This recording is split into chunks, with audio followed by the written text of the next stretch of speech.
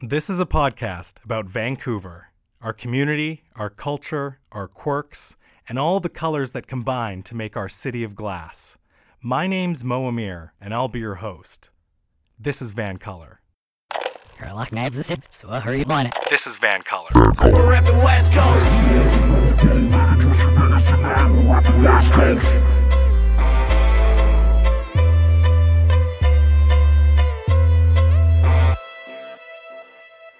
I'm not going to pretend that I'm an art aficionado, but like many of you, I am someone that appreciates art. It's powerful.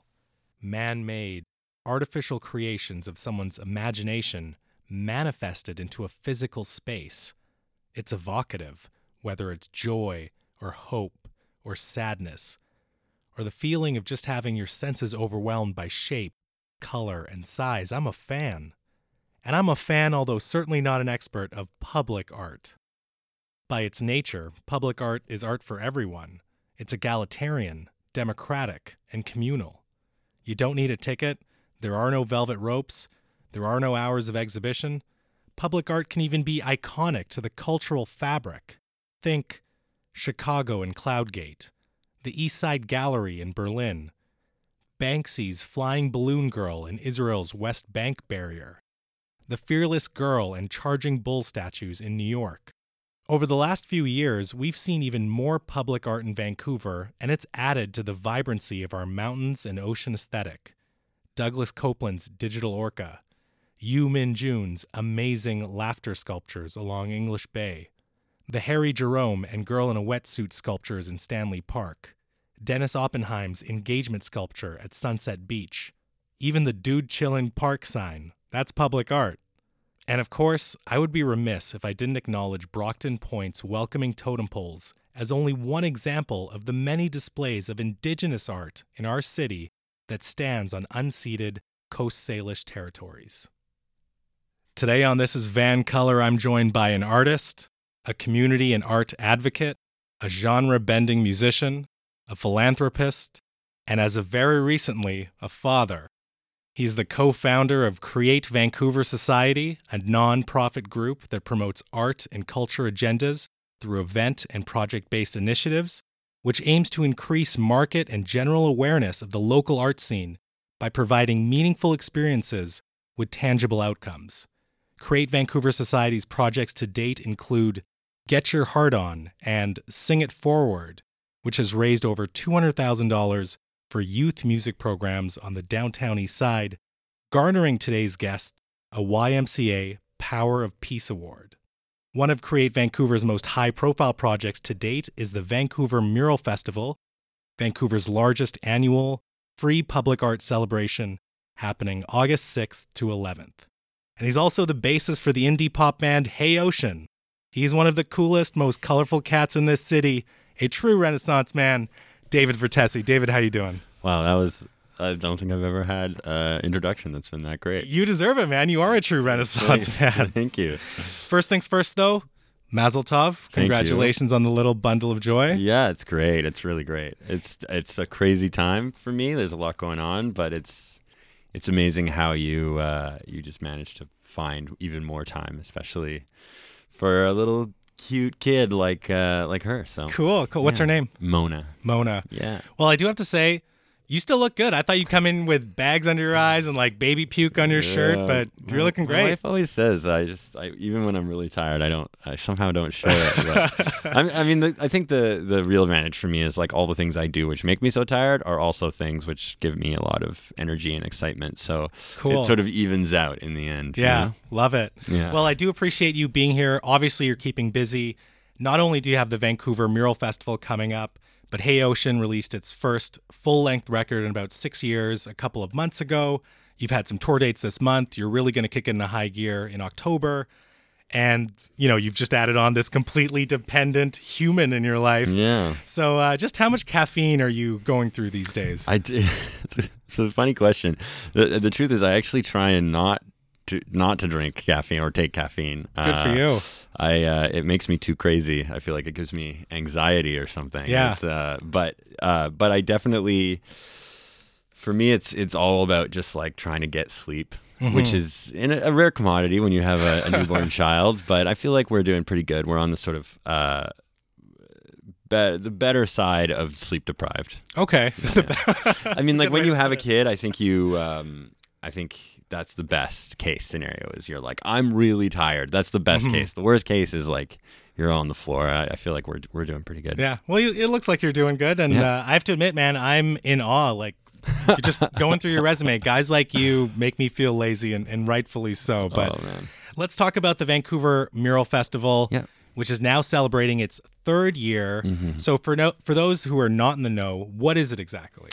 Vancouver Mural Festival is an annual free public event, celebration of public art. It's the largest free celebration of public art in the city. And it basically we create a whole bunch of murals. So, we've, like you mentioned in the introduction, a lot of my work in public has been and trying to raise money and things like that, but it's all been around how do you advocate for the arts and using event-based sort of advocacy. And so Mural Fest is sort of the latest iteration of that. Cool. And I mean, it's a pretty amazing event. It's really a whole bunch of the cultural community comes together to be there, artists and nonprofit organizations and the community. And it's amazing. We create a whole bunch of new pieces of art that go up and they stay up. They're permanent. They're permanent. Well, as permanent as murals are, but yeah, sure. they're semi-permanent. And then we have a huge party on the 11th of August. And that's what I want to get into. So there is a street party. Yep. Obviously, you can see the murals anytime, but August 11th is when you have a big celebration. Where is it? What are the details on that? Okay, so August 6th to 11 is when the festival runs. Every evening you can come down. I mean, every day you can come watch the artists doing the murals. Every evening we have events. And then on August 11th, we have the Mount Pleasant Street Party, which is, this year it's supposed to be over 125,000 people. Whoa. And it's a lot. And, there's endless numbers of murals to explore in the Mount Pleasant neighborhood. We close down like 15 blocks, including a large stretch of Main Street at Broadway. Cool. There's music, there's live art, there's what does live art mean? That means people making art right there and then. So they're making murals, small murals, some people working on big murals. There's interactive activities for art and music and sort of community, all sorts of interesting things. We really try, kind of part of our I guess it's not like our official motto, but internally we like to think about blowing people's minds. Like we know that the way to really make an impact on the community at large, or the population at large, is to really blow their minds. I mean, they have to have, like you said, this meaningful experience with art that has a tangible outcome. And meaningful can't be, hey, that was nice. It has to be like, wow, I didn't know. They have to be like, this was so incredible. So we set a high bar for ourselves, and I think we put on one of the, probably the best festival in the city in terms of just originality, in terms of around every single corner there's something new, something different. Totally. It's not just a mall on the street, it's not just like a bunch of shops lining, Main Street. It's like nooks and crannies, and you explore and you kind of never know what you're going to stumble on. And every little area of this festival belongs to a different kind of local group in a way. Like we give spaces, or we hire and bring on local groups that put together their programming. And so it's not just a beer garden, it's a craft beer garden that's organized by Vancouver Craft Beer Week. Okay, cool. We don't have our own dance battles. We bring in the Vancouver Street Dance Festival and that crew, and they put together, a whole set of programming there. So everything actually connects to, a group in the community that operates all year long. So it's kind of like a cool taster of all sorts of cultural pieces. Totally. So beer gardens aside, it is all ages. You can bring your and guess what? The beer gardens are all ages. Oh, really? It's all ages. Perfect. The entire thing is all ages. Cool. It's specifically really family friendly. Yeah, love it. Like I said, there's music. We have Hannah Georgis and the Bell Game with Shui and Shamik, who are playing on the main stage at our fest. And then in the evening we have Live Nation is putting on this amazing event as part of the festival in the park, in Jonathan Rogers Park. It's the first major concert ever in Jonathan Rogers Park, I think. Cool. Okay. We somehow got permission from the Parks Board, and that's Tribe Called Red. And nice. Charlotte Day Wilson and Teen Days.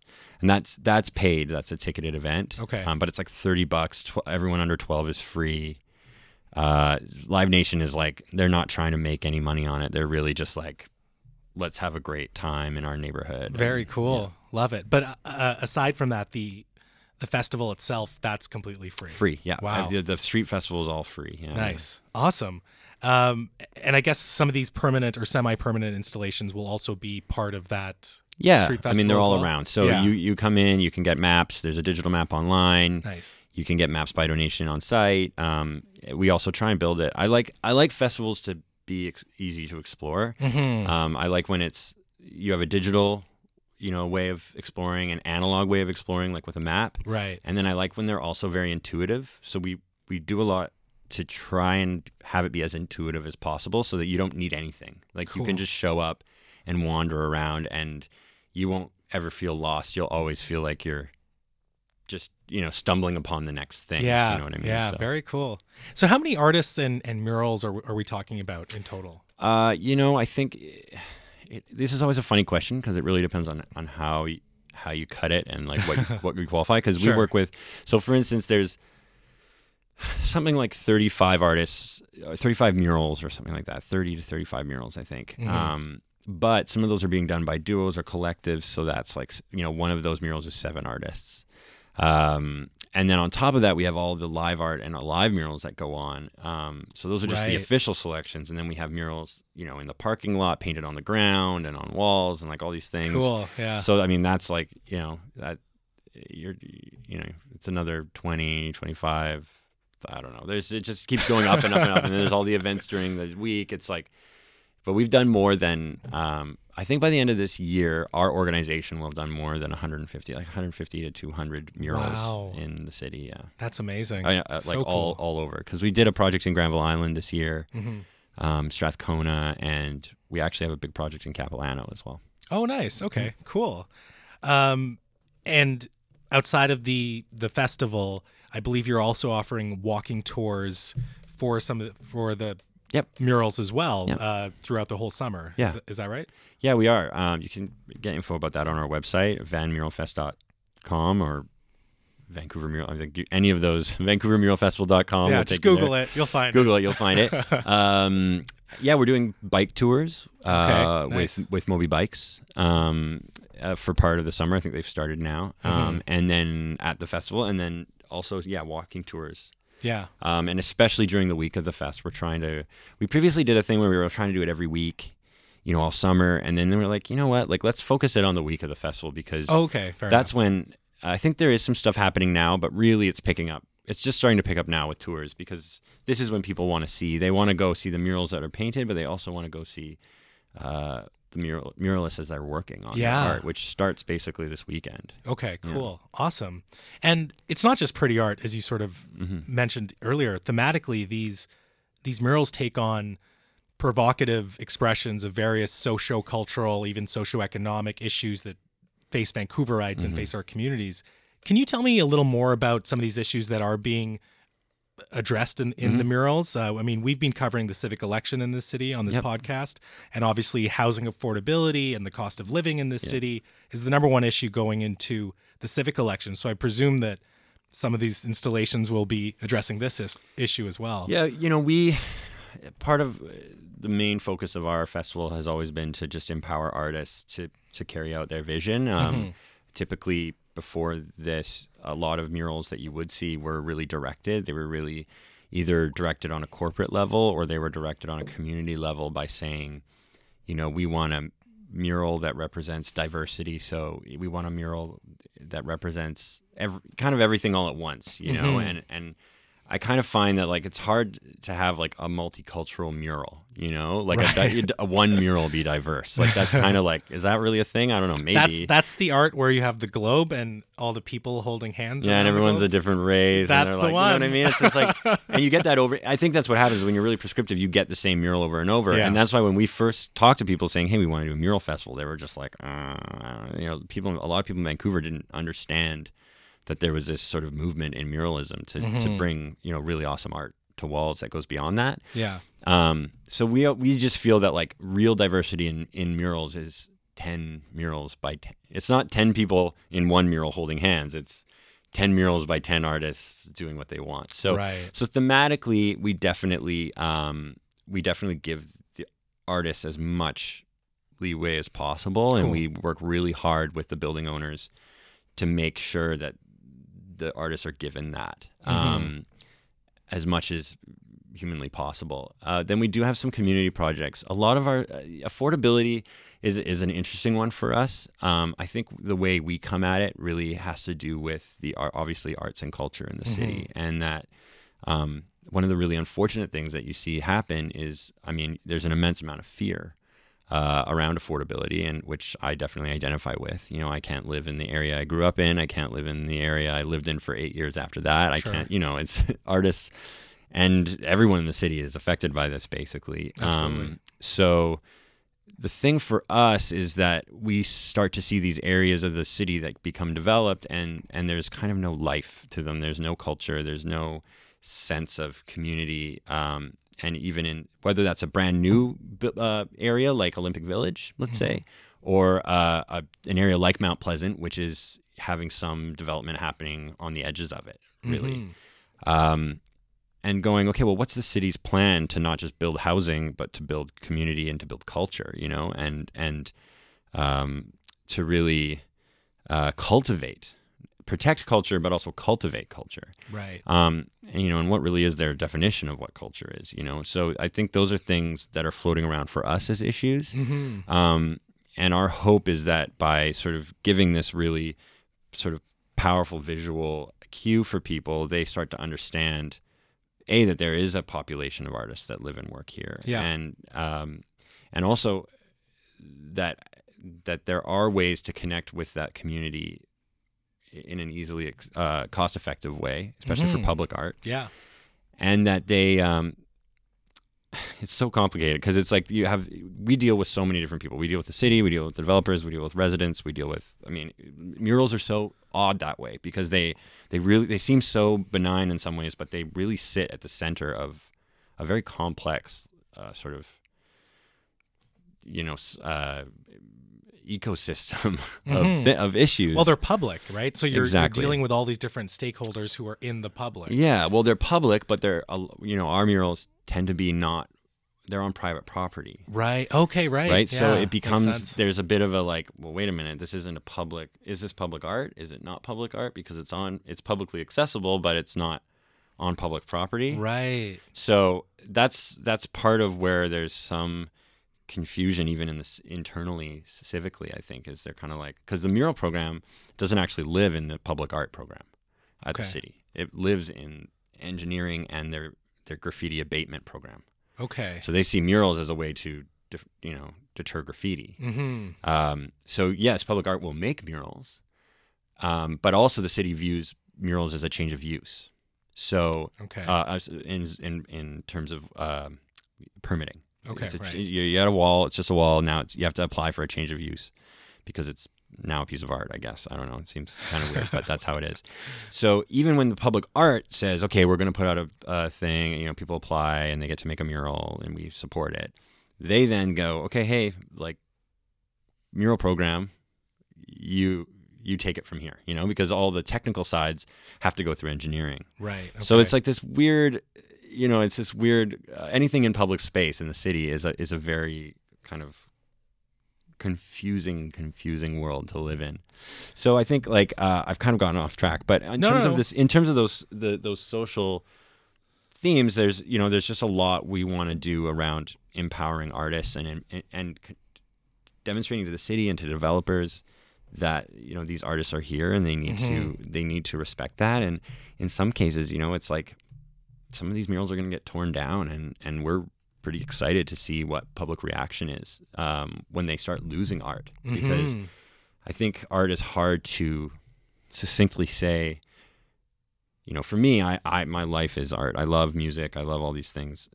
I understand the importance of art, but for most people, they don't necessarily understand how important that can be, and how vital to a city life it can be. But the thing they do understand is when you take it away from them. Right. Yeah. As soon as it's gone, then they know.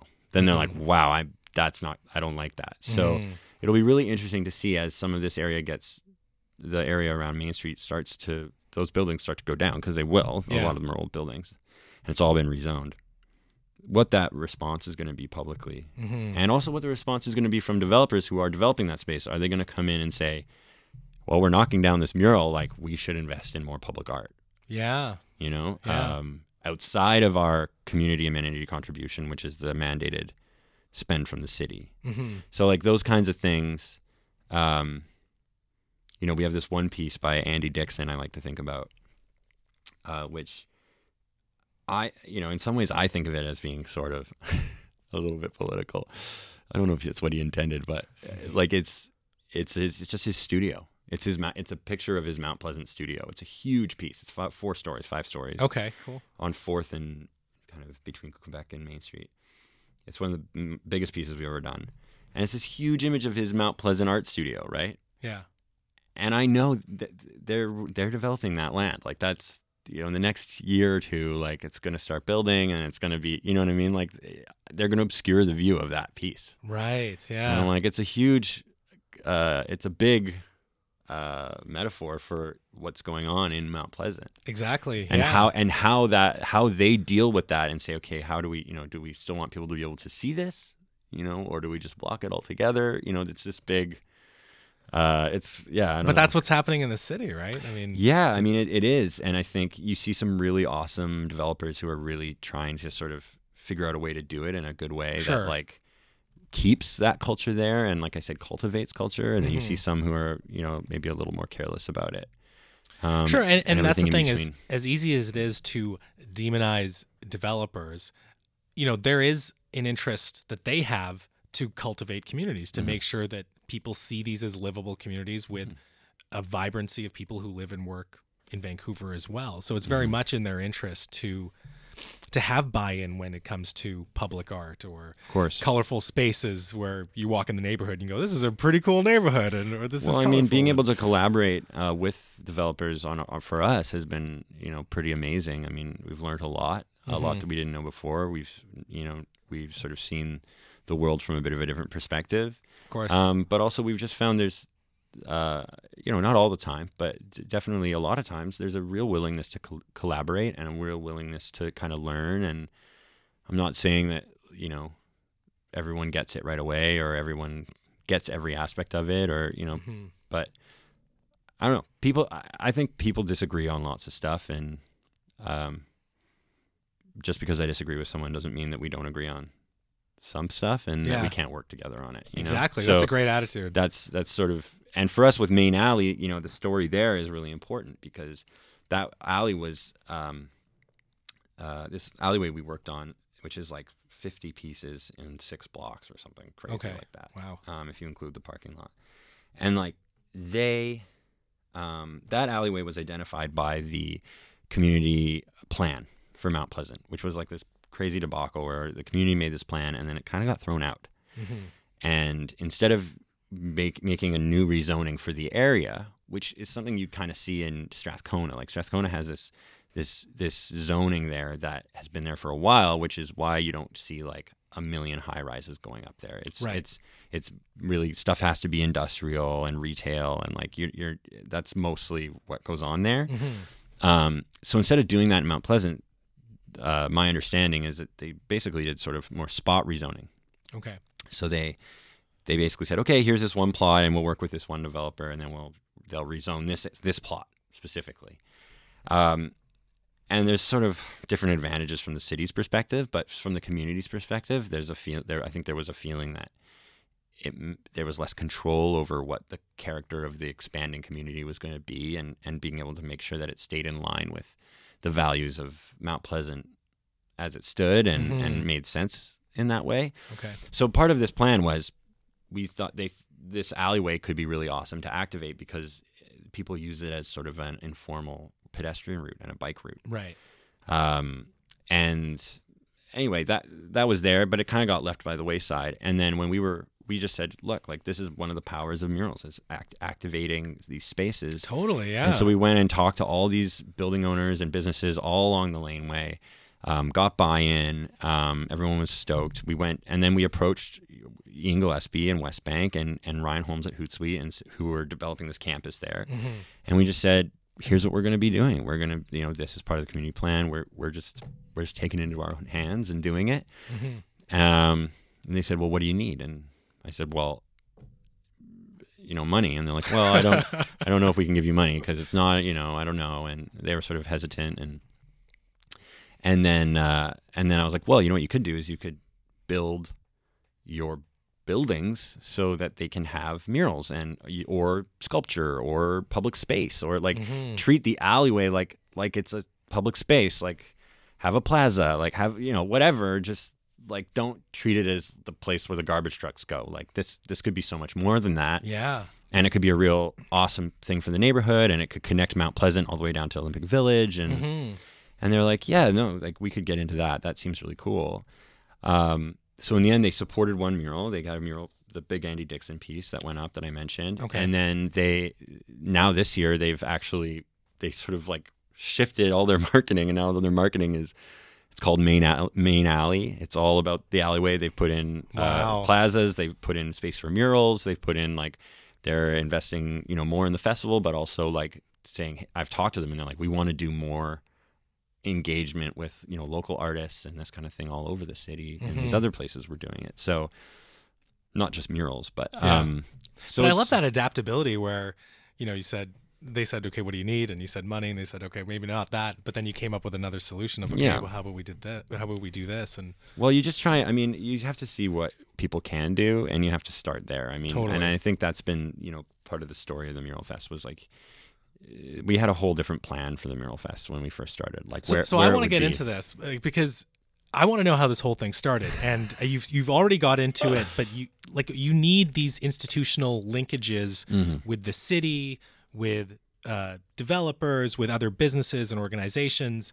So take me through the timeline of when you came up with this idea to actually making it a me Well, a shortened timeline, maybe. I know it's it's there's a lot of stops along the way. Sure. There's let me think. Really, like I said, or like you mentioned, Sing It Forward was a big piece. Sing It Forward, which we ran for 5 years, 6 years, and raised all this money for St. James, and that all stemmed out of this desire to invigorate the population with this sense of valuing art. Because in the end, like, I think my opinion is that there's a lot of issues facing the arts and culture in Canada and locally here and in the province. And I think most of it stems from just like, you need a population that gives a shit. Like, that's it. Because if you go over and for me, it's getting rid of this attitude of, hyper ownership over the arts by the arts. It's for me, and not everyone agrees with this, but for me, like, the arts is kind of for everyone. And I think, of course, there's like parts of the arts that are much more refined and much more thought through and much more educated and really specific in fine art and in music and, of course. But as a whole, art is kind of this big thing that should be accessible to everybody in whatever way they want to engage. And when you go and spend time in like Europe or, for me going and touring in Germany and playing shows, and there's like a full room of people who've never heard of me because they just go to places to listen to live music they've never heard of on a Thursday night because they're like, live music is just a thing we do. We just go, the way that someone here would go to a club on a Friday night. Yeah. It's just something to do. And they're like, oh, we go see live music by these bands we've never heard of, but it's at this bar. They always have good music. So like, we just do that. Or we just go to the art gallery, or there's like, it's not, it doesn't have to be such a big deal. And it's like seniors and kids and, everyone in between was at these shows. You're just like, why is it? But you do need those trusted curators like yourself, right? That helps. But I think you just need this general population that goes, art is important. Culture is important. The same way you've seen a transition in environmental issues where, I grew up and there was no like recycling when I grew up, like, and now, we have, I love those ads where it's like, the Muppet pop can. Yeah. Who gets shamed. It's like, it's shame. Yeah. It's not even public shame. It's like I put a can in the wrong thing. I feel shame whether anyone's looking or not, you know? And I'm like, okay, so that's where we need to get with the arts, where when you're making these policy decisions across the board, you want to see people going, well, wait a minute, what is the cultural implication here? Like what, is there a place to integrate art or culture into what we're doing? When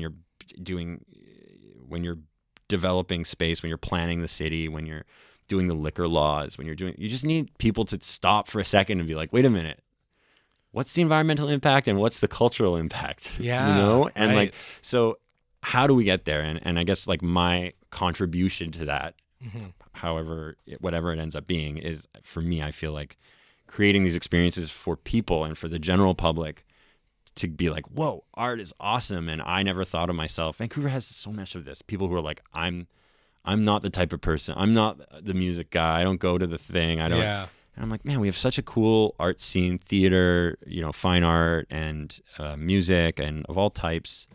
And it's just such a shame for people to be like, oh, I can't go to a concert because I already went once this month and it just seems like it's too much for me. It's so anyway. Even live theater. I mean, a lot of small productions, it's all people that want to be there, want to do an amazing job. Yeah. And you go to some of these little shows and they'll blow you away. Like it's so cool and they're great. And we have incredible, the Fringe here and Push Festival and there's just so much great stuff here. Yeah. And you just want the general public to just be like, maybe I'll give it a try, and not be afraid. I mean, I'm afraid to go to art galleries a lot of the time, I feel out of place. So if I feel out of place at art galleries a lot, then how does Joe Schmo feel when he just got off work? Yeah, fair enough. Yeah, it is his accounting job and he's like, looking for something to do. And he's like, oh, I'm not going to go there. I feel weird or something. Yeah. I don't know. I mean, maybe that's an exaggeration, but that's sort of how I feel. So we started to think of this idea for the Mural Fest. First, it was, hey, maybe we do. It started as like one mural, and being like, I started thinking, murals are really an interesting thing because music and the concerts are so like they're just temporary. Like you have this concert and it's so amazing and everyone feels so great, and then like 6 months later, what? Where are we? Yeah. And I think Sing It Forward inspired a lot of people and helped a lot of people and continues to. But I wanted more legacy than that, and the murals, and then learning more about mural festivals, which are sort of a thing that's started in the last 5-10 years. That just blew me away. This idea that you could have this amazing event and then the remnants of it would be there all year, like that's so fascinating to me. And so we said, well, this could be cool. So I spent about a year and a half talking to a bunch of different people that I trust and just saying like, I have this kind of idea, but I mean, who am I? I'm like a musician and like, I'm and so I'm asking all these people and it was one of those things where the doors just started to open, and it, there was a certain element of timing. I think there was a certain element of like who I am and the fact that I am in the arts, but I'm a bit removed. So I'm, a lot of the politics are a bit lost on me. I'm, I'm not worried about that. I'm worried about the impact we're going to be able to have. And also I just think the general public, like the kind of success we've had in terms of growth, like you don't get that from being a good festival. You get that because people are hungry for this. Like it's all about the demand. It's not about what we're giving them, you know? I mean, we put on a great festival and I'm really proud of it. And I think it is awesome, but you just don't go from 30,000 people to 130,000 people in 3 years without like just there being a movement from the public of saying, this is the kind of thing we want to see. Absolutely. Yeah. So that's sort of what happened all along the way. It was just sort of, I talked to these people and they'd say, who did you have to connect with in the city? Was it like everyone. A bureaucratic? Everyone. Okay. Yeah. I was thinking a bureaucratic arm or and a I'd never political worked arm with the city. Yeah. I'd never worked with the city before. So I had no idea where to go. Yeah. And I never made a mural before. I can't paint. I'm not a visual artist. I'm very bad at visual arts. So I'm like, I don't even know what to do, where to start, Yeah. So I just started asking people, who do you think I should talk to? And I had my friend Corey Ashworth, who was a radio host on The Peak for a long time. Okay. he was like, hey, I know Andrea Reimer. Oh, okay. And he was like, why don't you talk to Andrea Reimer? So I got a meeting with Andrea Reimer and just came in there and said, hey, I have this idea. Here's what I'm thinking. Yeah. And then I just said, who should I talk to? Mm-hmm. I didn't ask her for money. I never asked them for money. Yeah. Like, I just said, like, where do I start? Like, if I want to do this, who do you think I should talk to? And she goes, okay, well, here's some people internally I think you should talk to. Mm-hmm. And then here's some people externally I think you should talk to. And I said, okay, that sounds cool. So I started like talking to people and kept doing that over and over and over and over. And then I go to those people and say, who should I talk to? Right. And I generally got the same response almost every time. And that was that people really loved the idea, but they figured that it would never be able to happen in Vancouver. Why? What was the reason they were giving? They were different, but they always were someone else. It was always, they were blaming someone else, basically. They were always like, this won't happen because of these people. Huh. Or like the city or the developers or the whatever. It was always everyone was blaming someone else. Yeah.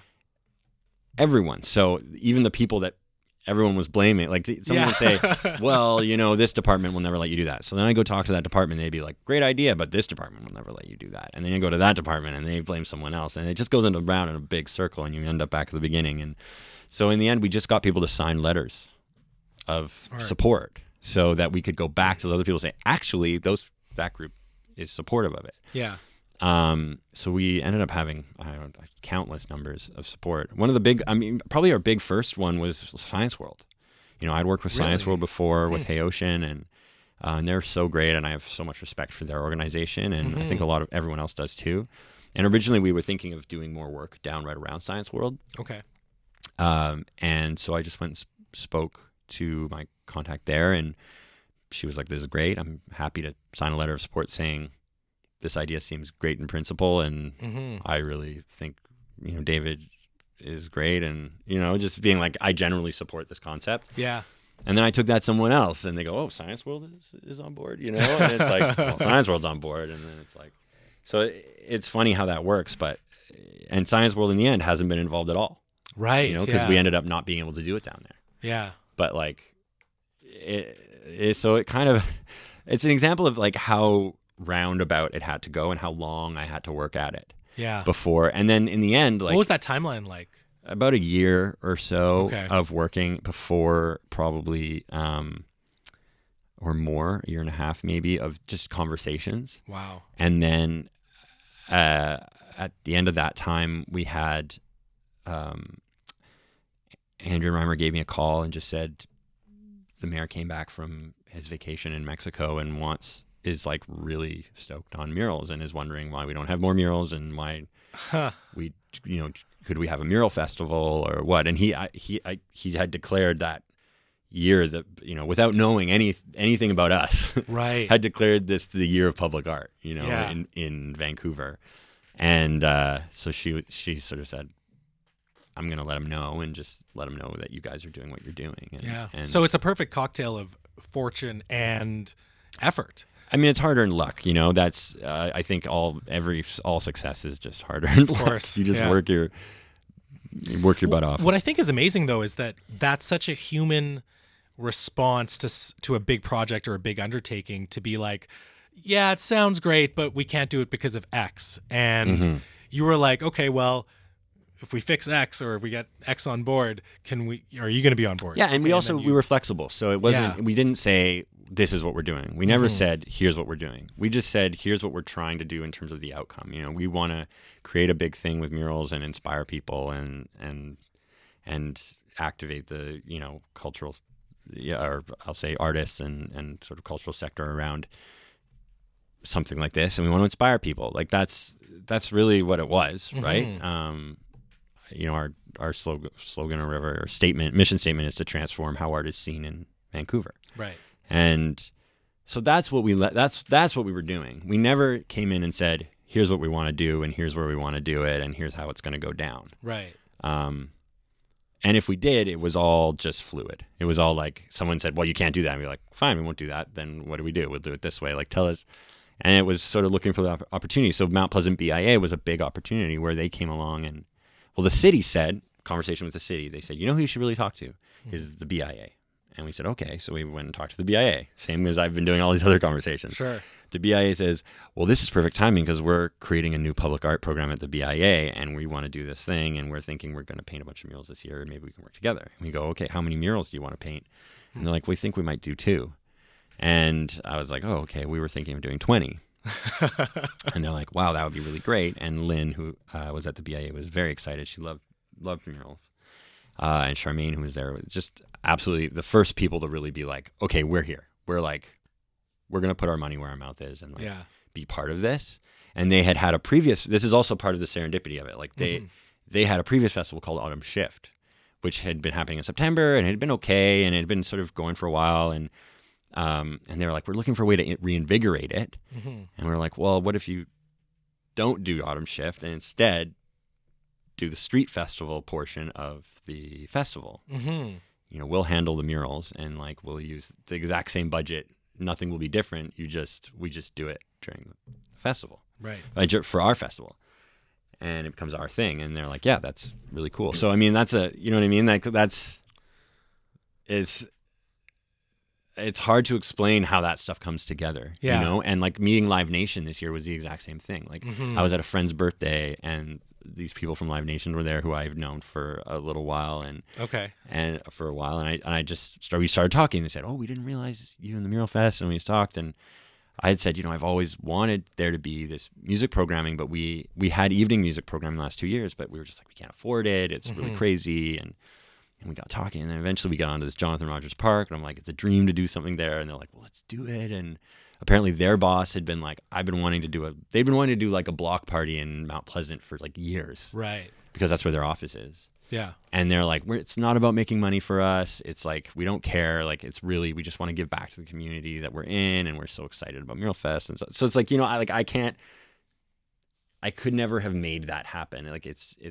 Sure, but I think, like I said, you're this talented curator and you're bringing people together, and that's a lot of work. And for all the people who were perhaps thinking, well, it's not possible or whatever, you were, like you said, fluid, you were flexible, and you found ways around it. And I think it's just such a great lesson for anyone who's going to take on a big undertaking, no matter what it is. If you're starting a business or whatever it is, you have to be flexible. You have to give it time. And when you hear no, you got to look for the other opportunities of where there might be exactly a yes. And also just look for collaboration. Like for me, all of the projects I work on are about collaboration. Sure. I love doing it, collaborating and sort of empowering other people to do their work that they're excited about. It is so awesome for me. I love doing that as a producer in music, and in my band, and I just think you're so much stronger together, and our team that founded the festival, because a lot of people are like, you did this thing. And I'm like, well, I mean, no, it's like a group of people who did this. I just got us all into this mess. But, sure. Our team, like it just doesn't function without everybody, and I don't know where we'd be if any one of those pieces wasn't there, Sure. And this team driven by this single vision, this single mission, to you and your entire team, what is the importance of public art in a city? I mean, why is it important? It's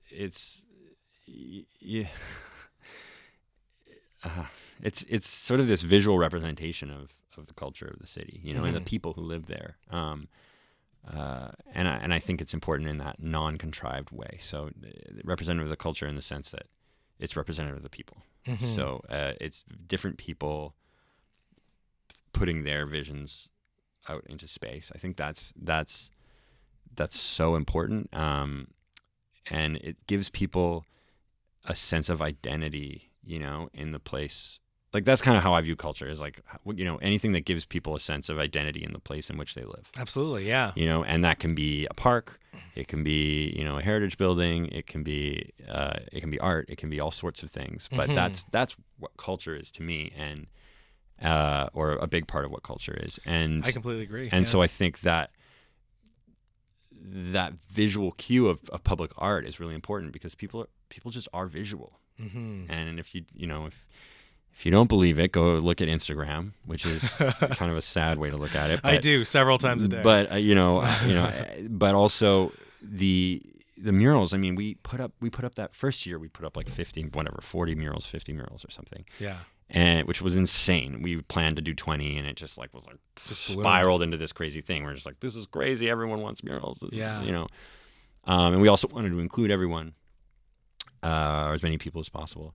And then these walls go up, and we start having people. We had people get mad at us because they were like, "You bring in all these artists from out of town." Like they would rather believe that those artists were from out of town. That's their first place they go. Really? Okay. Because some people, because they were just like, they couldn't believe it. Yeah. And we're like, no, like 80 to 90% of our artists are all local. Cool. Okay. Every year. Wow. So it's like, it's I said, we've done like 150 to 200 murals.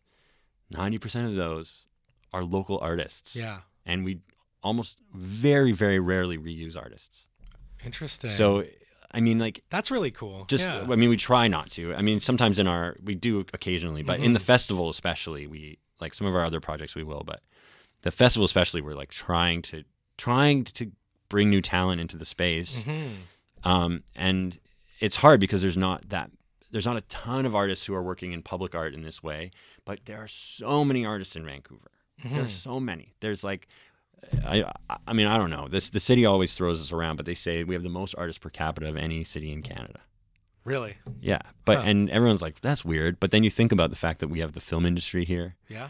And we also have so that comes with animation and like video games and like think of all those industries that are here, right? Yeah. And how many artists they employ, how many artists EA employs, to do their games. Yeah, absolutely. And a lot of those artists are like, or in advertising, design, like all these things, tattoo. Indigenous artists, they all went to art school. They all want to make art. Yeah. And they're now in these jobs and they do this thing, and that's super cool. But so many of them are like, they have their own practice. They aren't in galleries because they don't have time, but they're like, also, P.S., they live in Vancouver, so they've got to make money to like live here. So this idea of integrating a huge number of our artists, I'm not sure the percentage, but a huge number of our artists are first-time muralists. So we train them. We give them training, we give them lift training and certification, and we have like artists help mentor them. We have a series of artists on site throughout the whole festival who are our zone leaders, who are experienced muralists, who can give advice to these artists to help them carry out their visions. So you're not just you're not just providing a platform for this community. You're helping to really cultivate this community as well. Because we just want people, like, my dream is that in a few years, the Mural Festival won't happen anymore. That's my dream, Okay. Because the whole point was to transform how art is seen in the city. Right. Yeah. And like, I want to have done that. Gotcha. Okay. Like the whole point of a nonprofit is you should accomplish what you set out to do, and then you don't exist anymore. You know? And, makes sense. And I don't have any need to be here for all time and just doing the same thing every year. Our team wants to like make a difference, and I want to see a city where it's easy for artists to create in public space. Cool. Like I just want them to be able to do it and not need some crazy translator like our organization to deal with all the red tape and the insanity to try and so they can paint on a wall. Right. Like that would be incredible. I would be like, wow, we did it. And I think you've just made like an excellent case for when you talk about the number of artists that are in this city. Just an excellent case for why we need to promote things like public art, as our city, which is quite a young urban landscape, continues to define and redefine ourselves, right? Oh yeah, we're so young, and I think that's a big part of it, right? Like we're, I like to think of this example like when you think of how Vancouver is laid out, it's laid out so perfectly, with the streets on the grid, except for Kingsway, but let's not talk about Kingsway. But like the streets are on this grid, and it's numbers this way and names this way, and the names are in kind of clusters of types of names, so you can tell what part of town it's a tree, you're on the west side, like right. Like that comes from a young city, because when they built Vancouver, or as they've built Vancouver, city planning has existed. You know, Yeah. this idea of like, how do you plan a city? You know, Yeah. that's existed. Versus you go to London and the streets are laid out like a birthday card. You know, it's like someone signed over here in the corner, someone signed big over here. You know, it's like, it's nuts because, Yeah. you know, it was this and then it burnt down and then this other thing happened and then it was that and they built this on top of this and everything's, all the zoning is grandfathered for hundreds of years or whatever. You know, there's stuff they do in even Quebec where they're just like, yeah, you can't change that law because it's just been here forever and it's just the way it is. Yeah. You know, and I love this because we had Vancouver mayoral candidate Kennedy Stewart on the podcast a couple weeks ago. And he's also a bassist for his band was called State of Mind. They won a couple of West Coast Music Awards. And he also brought up this idea that Vancouver is very much a teenage city in its development. And he literally did the exact same thing you did in terms of juxtaposing it with London. Yeah. He didn't use the birthday card analogy, which I think is really good. But you look at these other cities, it's like that. So I think, you know, we have a lot of growing up to do. Yeah. And part of that is just like relaxing a little bit about how some of the stuff works. And that's just not all on the city, right? Like that's also provincial and federal. Like there's all sorts of, a lot of the stuff that people talk about it's rarely one level of government that has all the control. I mean, you look at affordability and you're just like, man, like this is, it's so complicated. It's crazy. You know, it's so nuts. But so I think in arts, it's, you know, you're fighting those battles. You're just trying to be like, well, why not? Why can't I have this concert in this park? Yeah. There's no residences around. You know, this is like, come on, like, let's figure it out. And, you know, but everyone's like, well, this is kind of how we've done it, or, you know, or whatever on the streets, or, you know, when we applied for our festival, you have to go through the fest committee. That's how this works. Okay. And there's a committee, so they do film and special events. So they basically, if you're a film company or a festival or whatever, you know, you come in, you're like, here's what we want to do. We want to block off this street and do all this stuff. And you have to deal with this committee, and the committee has police and fire and like all these different groups that are affected by street closures and things like that. But it's a bit confusing. It's not like super straight ahead because every situation is a bit different, right? Sure. There isn't really one set of like, this is exactly how it works. But I remember going to them and talking about where our stage would go. And I was like, I'd love our stage to be at Broadway in Maine. Yeah. And they were like, no, you can't do that.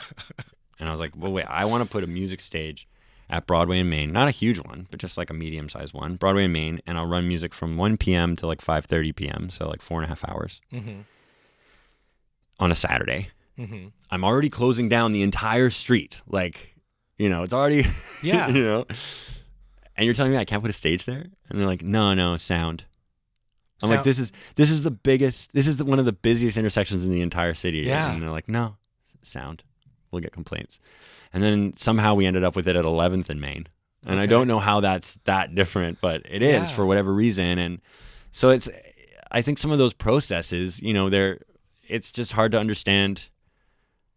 It just takes time or whatever, I guess is what I'm saying. It takes time for people to be like, well, they need to see examples of it happening and people not dying.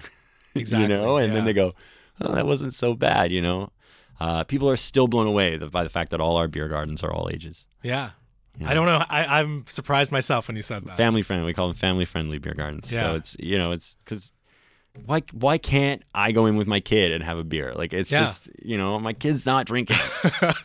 You know, like most other places in the world, you wear a wristband. Actually, most other places in the world, kids are drinking probably. But but in a lot of other places like Vancouver, you go in, you get a wristband, you know, and you can drink or you can't drink. I mean, well, I was in Munich last summer, and they have these beer gardens everywhere. And drinking in the street. Yeah, and it's no one cares. Like you're in there with your kid, your family, whatever.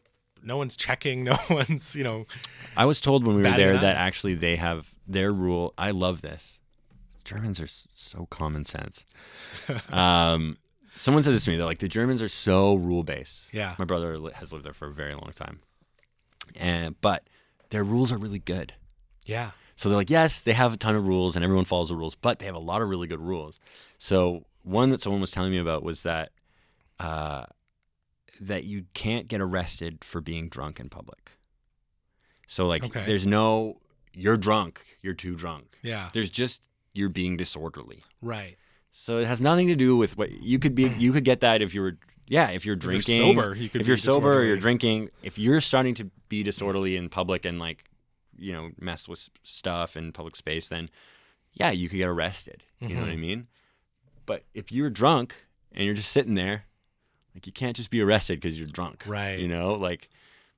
And I love that because they're just saying, no, it's about the it's about the action. That's what we're upset. We're not upset that you drank too much. Yeah. We're upset that you acted like an idiot. Yeah. And you did all this stuff. And I remember someone telling me that and being like, that's so genius. Well, they're all about, like you said, rules-based, but rules-based towards efficiency. Yeah. Right? And things have to make sense. So it doesn't make sense to put resources towards seeing who's drunk in public, but it's better to direct resources to people that are being disorderly. Yeah, they're like, drink in drunk or public. whatever. Who cares? Yeah. Like, drink in public. That's not a problem. And they're super chill. You're not hurting me. Yeah. The moment you are hurting me, though, then you're in trouble. But, And all their beer gardens are just super chill. Everyone's having a good time. There are families there. There's young kids.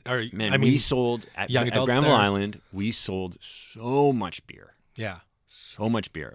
A bunch of the brewers, because we had a bunch of craft breweries, a bunch of them were like, they were all going back to their breweries to get more beer. They were like, Amazing. they're like, we brought way more beer than we thought we needed, and we're selling so much beer. Cool. And it was the chillest Yeah. time. And there were kids there all the way up until 9 p.m. when we closed, Nice. dancing with the DJs, and like just the vibe in that place was so relaxed because people, they're not walking around being like, it's a frat party or whatever. They're walking around being like, yeah, we're hanging out, we're all hanging out, we're just having some beer. Yeah. I don't know. It's like, but it's, one step at a time. Absolutely. Yeah. Now we've talked about Germany a little bit, but I want to go back to this idea of Vancouver being an art city or quote unquote public art city. How are we establishing ourselves as an art city or a place that people would come to see art when you compare ourselves? Obviously, we're a lot younger, but comparing to well-known art cities like Paris, New York, Sao Paulo, Mexico City, Chicago, London, obviously. Yeah. How are we doing? What do we have to do next? I don't want to say that I know what we should do. I think we just have to keep doing what we're doing, kind of. I think but I really believe in just giving more space to artists and making it easier and more accessible for them to create in public, as much as possible. We are really excited to have strong relationships with the city internally, with staff, a lot of staff, talking about some of these issues and trying to be a part of creating new policy or rejigging policy that exists and creating pilot programs and things like that. Yeah. Specifically surrounding the creation of this kind of art. I mean, especially murals. I mean, because the truth is, like, your buddy and his dog aren't going out to like make a brass, 100-foot brass sculpture. Right. It's like that's expensive, and I think that art's really important. I think like I love Copeland's Golden Tree and things like that. Like, I think that art is really important, and the city does that well, and I don't think that should go away. I do think that muralism and street art and some of those related, and graffiti especially, like, those are really accessible forms of public art. And there's ways you can make that even more accessible to people and artists. But you need a bit of translation there, because the city might look at their system and say, this is really simple, actually. We think this is really simple. And I'm like, yeah, well, if you understand the city and you're a bureaucrat, or you have some experience with bureaucracy, like, yes, maybe this is kind of simple. But, if you're an artist who doesn't deal with that and isn't necessarily well-versed in that and isn't going to be anytime soon. Yeah, it's quite a challenge. It is really a challenge. And Yeah. it's a really it's a big deterrent. So that's one piece. There's some policy there that I'd like to see changed.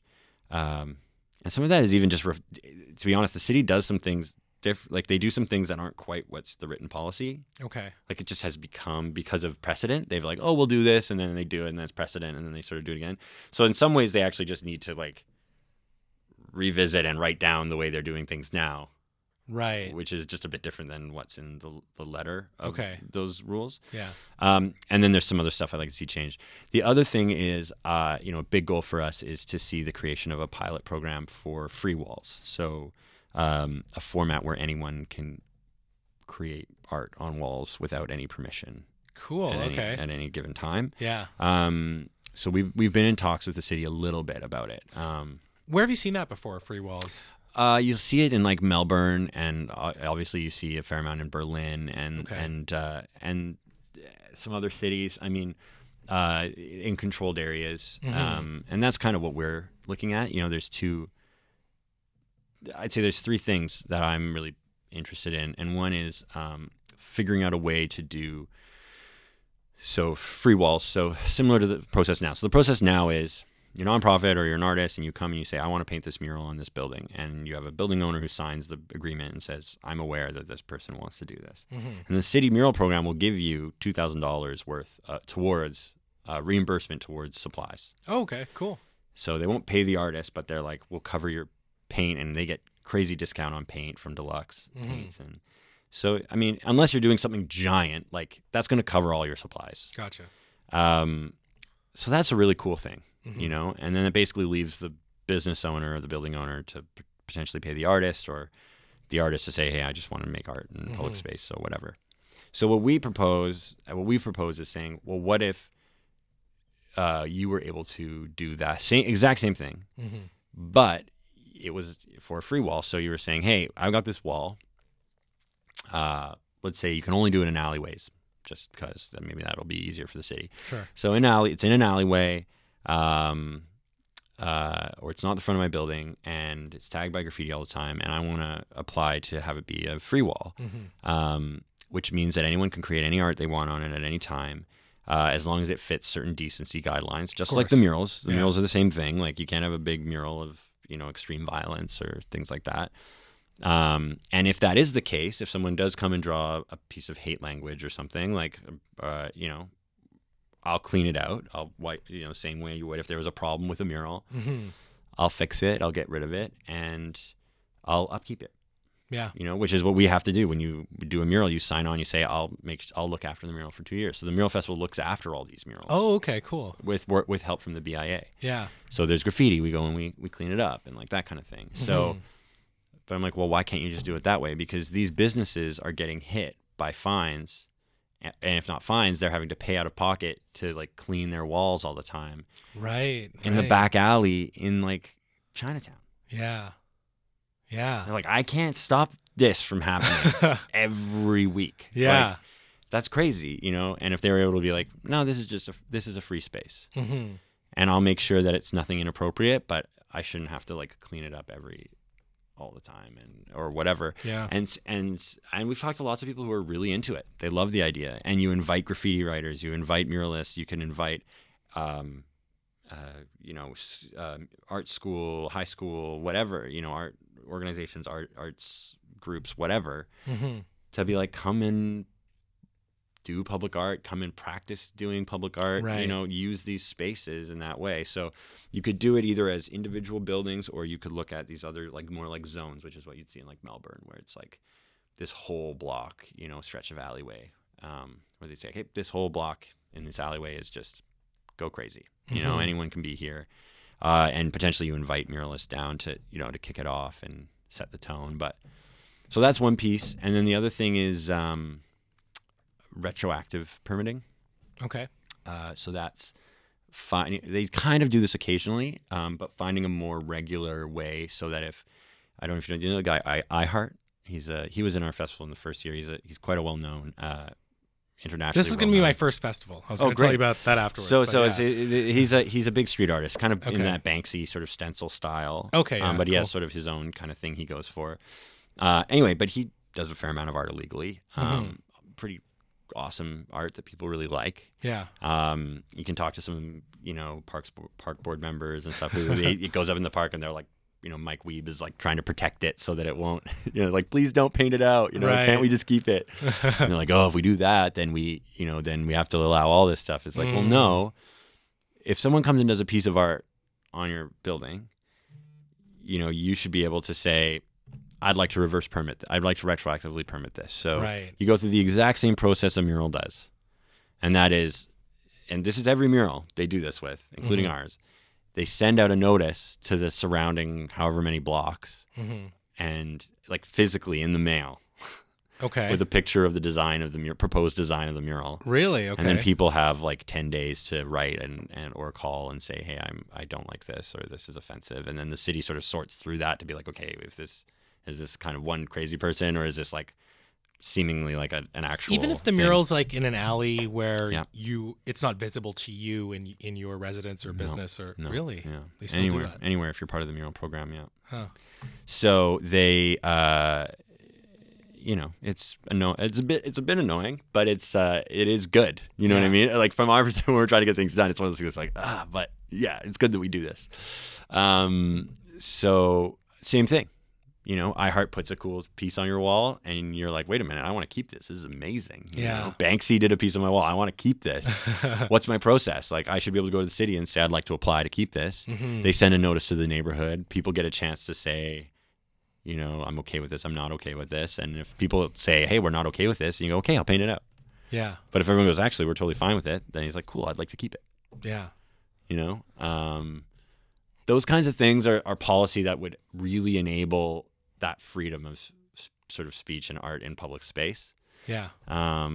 I honestly think that no matter what city council looks like next year after this election, they should appoint you the public art czar, and you should just no, give them. No. Well, you would just give them policy recommendations. Yeah, right. No, public art.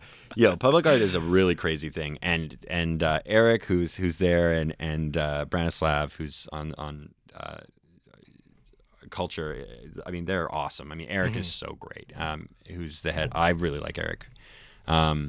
So smart and just so well versed and knows so much more than I do. But what I know about this little area, and muralism and sort of this more street level art. But there's all these like regulatory red tapes that I never thought about. Well, it's just because we've been doing it. I Yeah. didn't think about it either until I did it. And now we've done all this stuff, and we know all this. We know so much stuff that we can't unknow now. Totally. It's just there. Yeah. And people don't realize you put up a mural. There's all these parts to it. It's really complicated.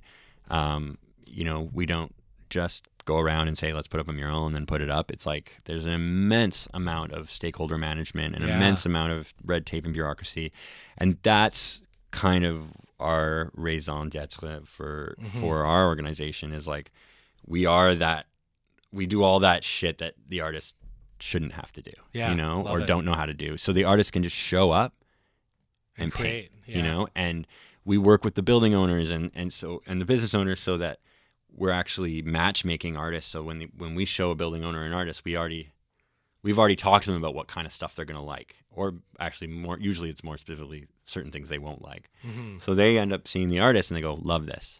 Yeah. And then the artist can do what they want. They don't have to like micromanage what the artist is going to do. They're already stoked. You Totally. know? So if the artist has to go and talk to the building owner, I can tell you now, there are things that building owners say that would make it really hard for any artist to grin and bear it. Mm-hmm. But we're okay because we know, hey, eventually we'll get them there. Yeah. Stakeholder management, as you said. I think yeah, that's it's huge. So I think we love getting to be, and I love getting to be part of the conversation. And that's, I don't have any aspirations in being within the system as much as just being an active participant in our city and in that sort of culture building and then being there to say, hey, I have thoughts and ideas, and if anyone cares to hear them at any point or not, whatever. Just I think and that's kind of where we're at right now, and that's what's really cool is getting to talk with public art department or public space department and they say, hey, we love your feedback. And it's because we're collaborators. We're not. It's this kind of collaboration I think that people would really benefit from. I think thinking about collaboration not as, we're working together on a project, but you have to think about it as we're working together on, I should say this differently. We're not working together to achieve a goal. We're working together to achieve each other's goals. Right. So when you walk in and you say, what is it you're trying to do? And then you're like, okay, well, how can what I'm doing intersect with that? And be flexible and willing to say, hey, maybe I should, if I was doing this a little bit differently, actually, maybe it would there would be this synergy, and it would make it a lot easier for us to work together. Yeah. I mean, that's so valuable, because now we're in this position where, we get the city, people at the city, staff at the city, who just say, once the Mural Fest is over, we'd love to sit and get some feedback about how you feel the process works, and can we tweak it? And we're not the be all end all of any of those decisions. We just, we get to say something. And it's great that you're an active participant in those, in that feedback that leads to decisions. Yeah, right? And I think a lot of people are at odds with the fact that they feel like they have no voice. Mm-hmm. But I think, and they end up getting kind of like abrasive with it because they feel they have no voice. Right. Whereas like and I'm definitely in a privileged position to be able to do that, but I don't know, I'm just a fan of like trying to build those bridges and Sure. build that collaboration. And sort of treating people with respect, even when you don't agree with what they've done or what they're doing. You're kind of going, well, like, I just want to have a conversation kind of thing, and figure out if there is any way that we can work together on this. And in the end, I mean, you can see the fruit of that approach. Exactly. Yeah. All over the results city are now. there. Yeah. Absolutely. I want to go back to this idea of culture, and one of the programs you just started. When we talk about narratives and defining our culture, one aspect of our city's place in the world is our past and respect for Coast Salish and Indigenous people whose unceded territories we're currently occupying. Last year, the Vancouver Mural Festival started some Indigenous programs. So I was wondering if you could tell me a little bit about that. Yeah, I'd love to. It's one of the most incredible parts of the work that we've gotten to do. For me, it is, at least. We've just been learning. I mean, and just being like, how can we have some sort of positive impact, however big or small, on reconciliation, on sort of this idea of re-indigenization or decolonization. And so in our first year, it was really, kind of inclusion. It was, we didn't know as much about it. And although it's something that we all cared about, we didn't quite know exactly how to engage. And also in the first year, you're kind of going like, I have no idea what's happening. Just trying to make it happen. Sure. So we had some great Indigenous artists who were part of the festival in the first year. And then in the second year, we got some great feedback and really took it to heart, and spent all year just really trying to connect with, artists and organizations and different communities here, to just say like, how do what is the right way to engage, and what can we do that makes sense and is empowering and is enabling, rather than prescriptive, or we're just trying to be a helpful ally in sort of this I don't want to say battle, but in this sort of situation that we find ourselves in at this point in time. So we kind of have three sections of, I'd say, I call it three sections. I mean, there's sort of, let's say there's two real sections of the Indigenous program. So there's three. So three. So one is we do Indigenous youth programming. Okay. So that's working with existing programmers or like Indigenous artists who do work with youth, or working with organizations like Urban Native Youth Association and Friendship Center and those kind of groups, and then to do workshops and empower youth to do art, and cool. Even bring them in to help with some of the murals. Oh, nice. And okay. do their own art, which you can see at our festival. Certain places you'll see these hides. They're fake hides made out of canvas, okay, but shaped like a stretched animal hide. Right. And then we'll bring those in, and the students, kids of all these different ages, will like do art and do group art and stuff on them. And then we hang them all over some of the events. So that's one piece. The other piece is what was explained to us as visual sovereignty. So that's how we feel the murals can play a role in reconciliation, and that is to say that we can use Indigenous art in mural form as a way of bringing visual sovereignty for Indigenous peoples in neighborhoods where that visual identity has been lost. Mm. So Mount Pleasant, for instance, maybe 2.5 years ago, had very, very little. I almost no Indigenous art. Mm-hmm. Very little. Yeah. And now it's home to like a whole bunch of it, and this art has a really important role to play because it provides for non-Indigenous residents, it provides a reminder of the land that we're on. Mm-hmm. For Indigenous residents, whether those are urban Aboriginals or local land-based First Nations, there is a sense of like being able to see yourself or a relative sort of culture reflected back to you in these areas. Mm-hmm. And it what was explained to us was that it helps people feel more comfortable in those places, not so ghettoized into areas like the downtown east side and Strathcona, Right. Okay. which is traditionally where that has been, Mm-hmm. And we deal with that. We deal with that too when we're putting up Indigenous art sometimes, people being like, well, I don't know, like in my neighborhood, like it's crazy. It's crazy that Indigenous art is just so political. Yeah. Inherently, even when you're like, it's a really nice piece and all, they're just like, oh, but I don't know if I want my building to be political, Right, and I'm just yeah. like, it's not political, it's just Indigenous, but it's like, it is political inherently, because of the history. Mm-hmm. So that's really cool. And then the other piece is what we'd call special projects. So last year we did a piece, ended up being just after the festival in the end, but it's part of it, which is called The Healing Quilt. Okay. Which is right next to here on basically Abbott and Hastings. Okay. Big empty lot there. We did a 10-story mural working with the Downtown East Side Center for the Arts and Culture Saves Lives and Portland Hotel Society to about the overdose, or I should say the fentanyl poisoning crisis. Mm-hmm. So 3 Indigenous artists made a huge healing quilt, star blanket with Coast Salish Thunderbird on top. Okay, wow. It's a really powerful piece, and they had a huge sort of ceremony there, invited some people down from the island where one of the artists is from, where they've had a lot of people die. Mm-hmm. Really, really powerful. So that was a major project for us. And then this year we're working with Deborah Sparrow, who's a Musqueam weaver and designer, who's quite well known.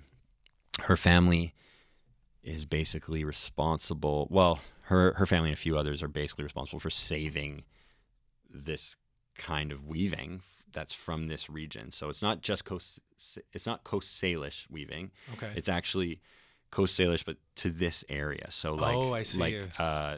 The 3 nations here, but also some of the surrounding area as well. Okay. And they've like saved it from extinction. It's crazy. Museum of Anthropology just had a big exhibit on it this year. Okay. Anyway, Deborah, she's a Musqueam elder. She would say I'm not an elder, but she's like, I'm still young. She's amazing. She's just a force, and she's done this work for so long of trying to maintain, keep this visual language alive. And Vancouver, Indigenous populations in big urban environments, it's always hard, right? You go up to Haida Gwaii, and that culture is quite preserved in a lot of ways, and the art down here a bit less so. There's so much, and especially an influx of a lot of different Indigenous groups. Mm-hmm. So what's insane here is that most people that I would show these designs to, so we basically were making murals based on these designs, these weaving patterns. Okay. And the idea is we want to bring these into public space and have people remember that this is the art from here. Right. That's what it looks like. Yeah. But I do these proposals and I'll show people and say, we're going to do this Indigenous piece. Here's the story, blah, blah, blah. And they go, that's great. And then they see the mock-up and they just go like, wait, I thought it was going to be Indigenous. And I'm like, no. Like, this is Indigenous. But they're waiting to see a Haida form line piece, right? And that's they're like, well, isn't that what Indigenous art looks like? And you're like, if you're Haida, then yes, and yes, there's influence from that in other art, and but they don't even recognize the art that's from their own, where we live. Yeah. Because of all these crazy reasons to do with colonization and stuff. So that's the fight that Deborah and a lot of other local Salish artists, Coast Salish artists, have been fighting. Is well, that's great. You're seeing someone from Vancouver Island, or all these, the interior, or all this Haida, Guay, but you're just like, what about Squamish and Tsleil-Waututh and Musqueam? Like, what about these three? Where's our art?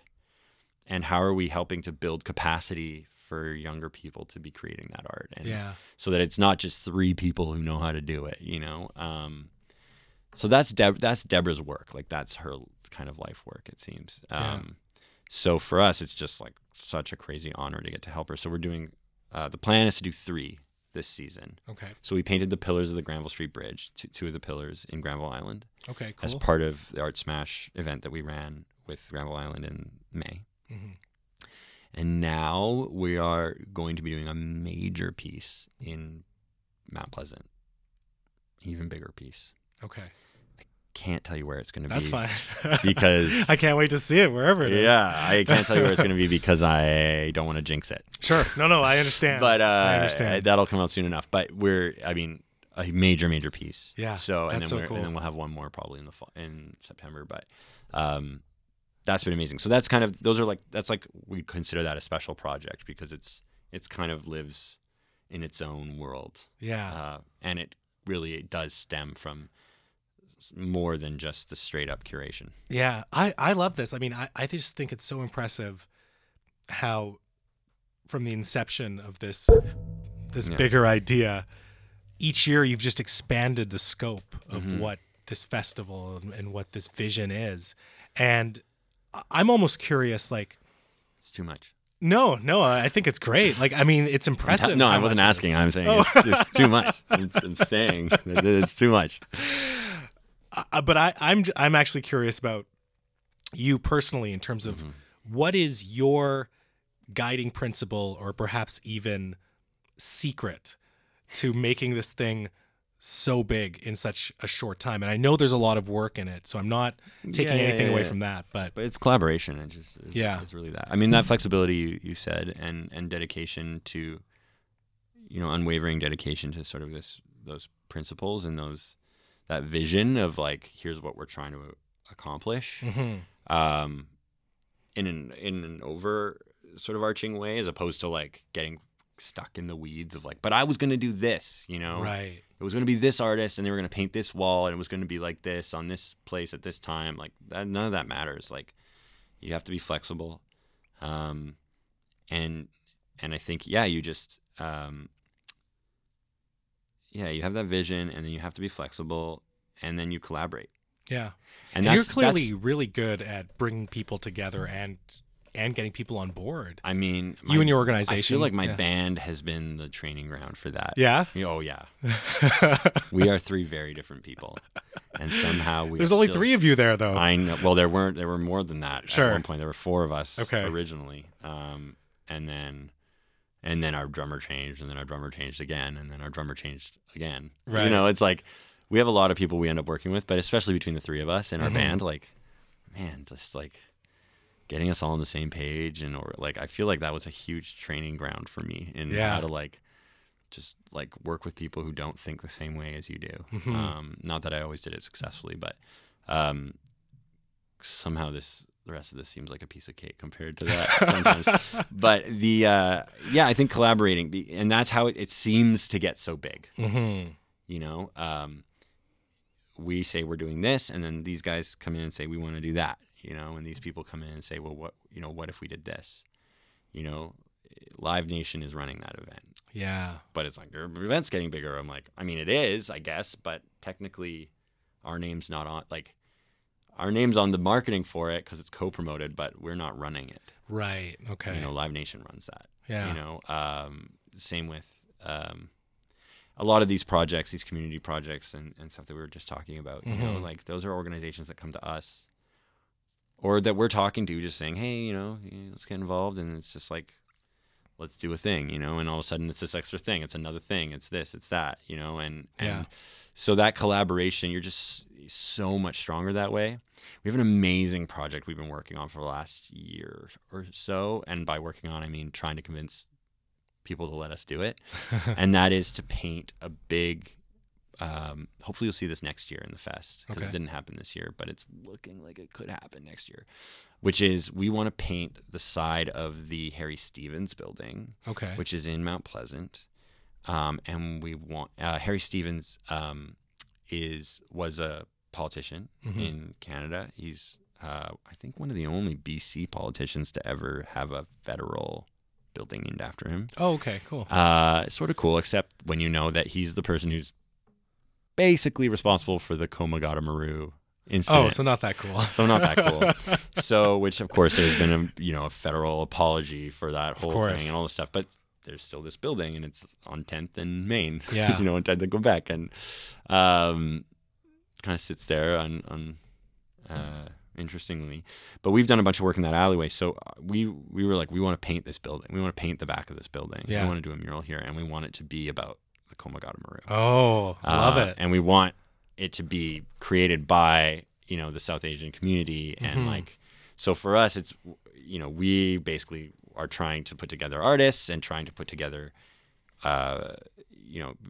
community group, like just people who know what they're talking about. Yeah. And are interested in doing this from the South Asian community. Cool. And then our job is like, let's get the permission from the the building and the federal government to paint their building, which is not easy.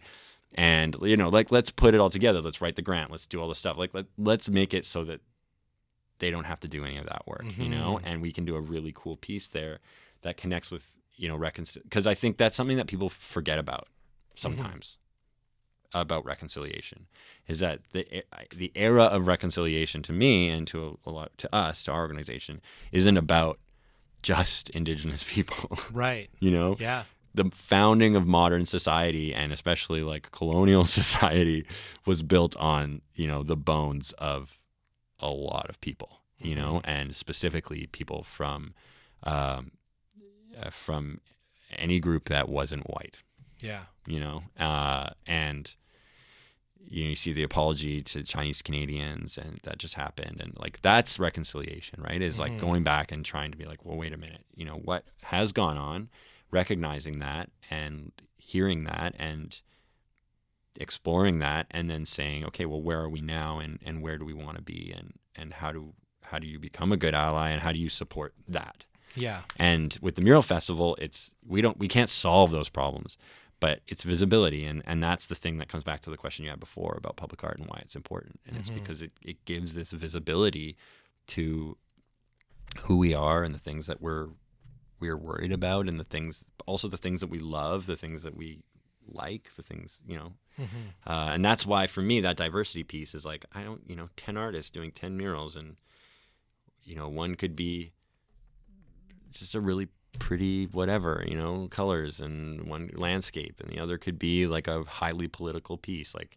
and that's actually giving people a voice, Totally. And that's where public art, when done right, I think it makes people in the city feel connected to the place they live, and it makes people who come from other places feel connected to that place, because they walk around and they're like, I don't just see buildings, like I see people. Like I see a sort of heartbeat and a soul to the city that, when you go to Melbourne, or you go to Berlin, or you go to, these cities that, I mean, in some ways they have them because they're so old. It's just like, how can they not at this point? Sure. So we just have a little bit of time left, but I need to ask you, as a creator, as a contributor, a curator, what's your big vision? What's your personal mission statement? I don't just mean for the Vancouver Mural Festival, but also for Hey Ocean and your other musical ventures and your advocacy work. Like, what's driving you? What's David Vertesi's mission statement? Oh, I don't know. There's kind of a I might have to get back to you on that. I mean, I think it's always out. I mean, the verdict's always out. That's you saying you're going to come back again. Yeah, I guess. It's always, I think I always like just doing different things. Yeah. And I just want to feel connected and inspired, and that comes in a lot of different forms for me. I think it's, in Hey Ocean, there's a certain thing we're doing in my own music. It's much more for me. It's much more like my conduit to express myself and things I'm going through. I work on other projects which are they're just fun. Yeah. Like, they're just totally stupid and fun. I used to play in a band called Topless Gay Love Techno Party, which is still around, and they're awesome. And I played with them for a number of years and recorded a record with them, and I love those guys. But it's just so fun. It was just fun, and a great way to connect with my friends, and almost like, I feel like almost like someone else would have, like, I don't know, had a hobby of some kind. Like, it's, I have a project I've been working on for a long time with Shad K, the rapper. Yeah. But it's like a garage pop rock project. Cool. So that kind of thing. I mean, I think I will get bored if I do the same thing. And even within Hey Ocean and within each of those projects, like, trying to change it up, kind of like no two Hey Ocean songs sound the same. And sure. And then within advocacy, it's looking for that meaning, but also, like, I don't want to get stuck in one place. And that's why I say, like, I'm not looking for the Mural Fest to be this thing that's around for all time. I don't think that necessarily makes what you do more important. Right. Just because we've been here for 30 years, I guess it's that Metric song where they say, who would you rather be, the Beatles or the Rolling Stones? And I guess I'd rather be the Beatles, I suppose, because you're just like, well, you can just have this incredible impact. Yeah. Actually, what I'd liken it to is British TV. How so? Versus American TV. Like, there's sort of this approach in British TV, in some of British TV, where it's, you create a show and it's like a season, and a season for them might be like 6 episodes, or 2 episodes, or The Office was only however long when it was with the British Office. That's right, yeah. And they're like, cool, we did that, and now it's done. Yeah, you tell the story. We did it.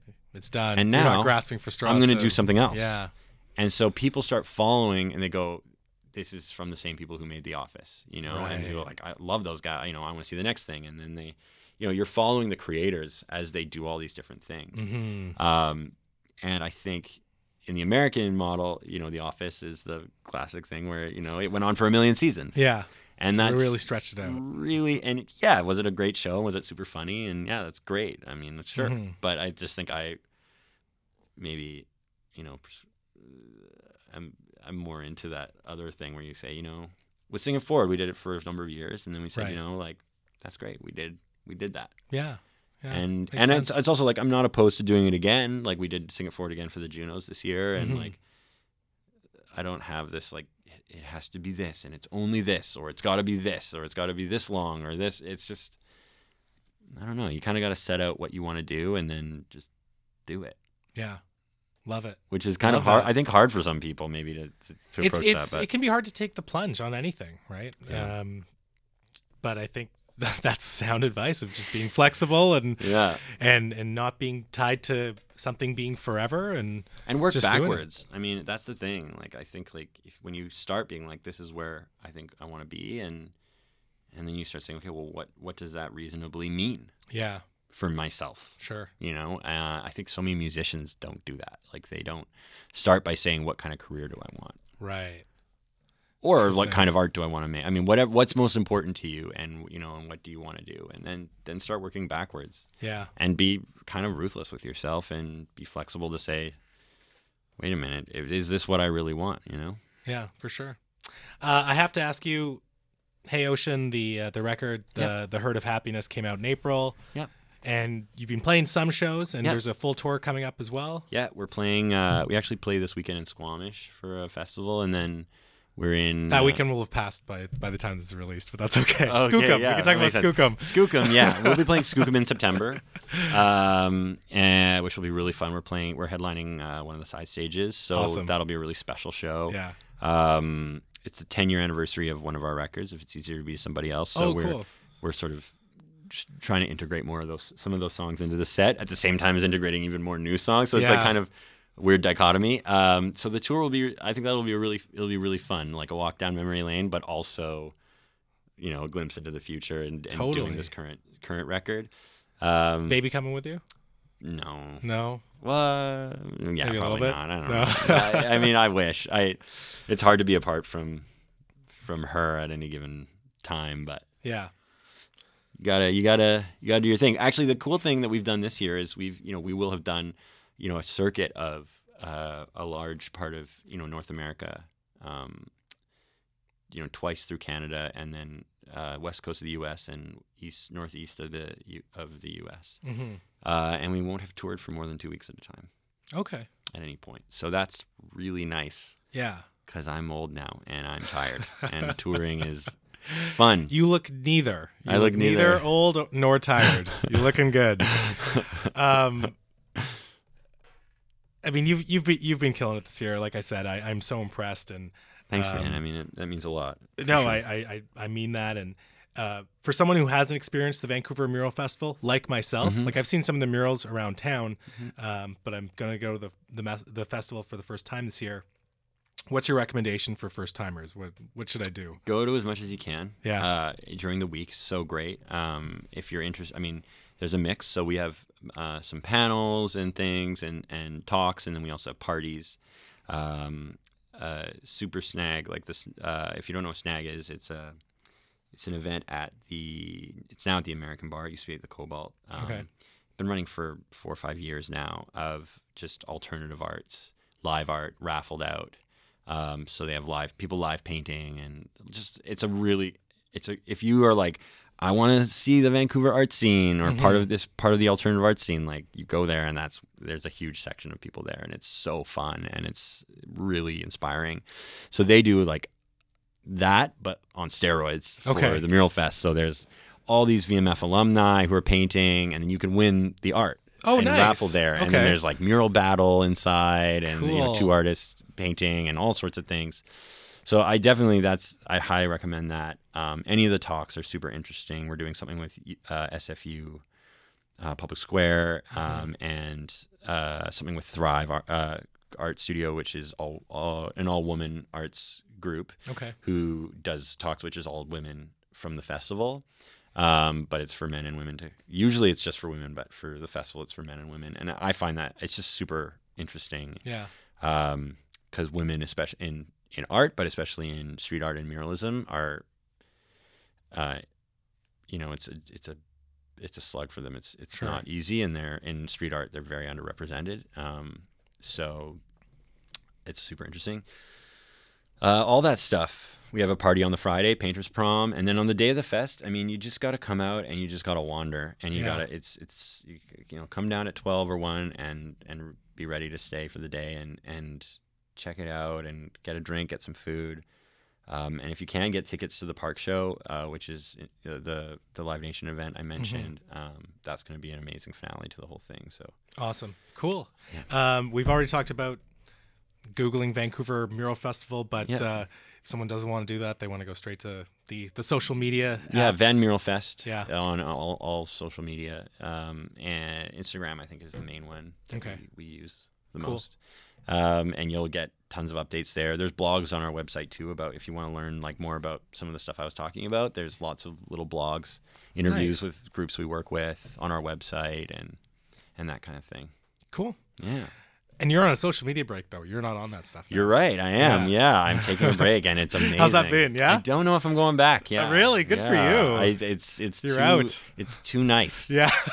I find myself sometimes pulled back in, not because I want to, but because there are things where I'm like, I think they wrote me on Facebook. You know, and I'm like, I have to go on Facebook and like open my messages, and like, it's like 200 unread messages, and I'm just like, well, not 200. That's an exaggeration, but you know, whatever, 25. Okay. And I'm just like, I feel like 200. It feels like 200. I'm just like, oh God, I don't want to look at this. I'm trying to, but it's amazing. There's a bunch of stress that comes from that I didn't even. I knew that I was stressed from it. Like I knew that there was this thing, but I don't think I appreciated how stressed I was and Yeah. how much of this sort of like general aura of like discomfort was coming from this addiction. I mean, there's research that's shown that it's the exact same part of your brain that fires when you're using Instagram and social media as when you're gambling, Right. Yeah. because you're doing the same thing. You're having this kind of like, will anyone have commented on me? I won, or no one did, and you keep going back. And you the keep doing visual it. stimulation as well that you Yeah. get from seeing the red dot of a notification or whatever. Yeah, it is. so it's when I stopped, I was like, holy crap, I am addicted to that. Yeah. Yeah. And Well, good for you for yeah. getting off, man. I We'll see if it sticks. I just take it one day at a time. But definitely right now, it's not hard. yeah, good. You have much bigger things to focus on. But and then I've also refocused my addiction to stupid games on my phone. Really? Okay. Oh yeah, just like because it's like I need something to do, and Yeah. in those times, where you're like, oh, my brain is spinning, and Yeah. it's like, you know how like some people are like quit smoking and then they just drink so much coffee, or they Right, start yeah. doing something else, or they become addicted to You're juice. weaning off it. You're weaning off. Yeah, but instead I'm like, okay, I won't go on and do this stupid social media thing, but instead I'll go on and do like Cookie Cats or something and like play some stupid game that is just like, what am I even playing? It would be so. I'm sure anyone sees me on a plane, like they look at me and I've got like tattoos and sunglasses, and they're sitting there playing like Candy whatever, Crush. and then they look over and they're like, "Oh, he's playing Cookie Cats. Oh, okay, cool. Like, what the hell, I think that's a great ad for Cookie Cats. to be Yeah, honest. yeah, you're right. Yeah. We got to wrap it up here on behalf of a lot of people. Thank you so much for your contributions to literally making Vancouver more colorful. Beyond all the Thanks. politics and the challenges that the city faces, it's people like you that bring together communities, extend themselves for others, and make this place such a wonderful place to live. Thank you very much. I really appreciate that. I appreciate you being here. You are a shining example of everything colorful in this city. Ladies and gentlemen, Okay. the hardest working daddy in this city, David Vertesi. And I'm Mo Amir, telling you that in a city where you can be anything, be colorful. Peace.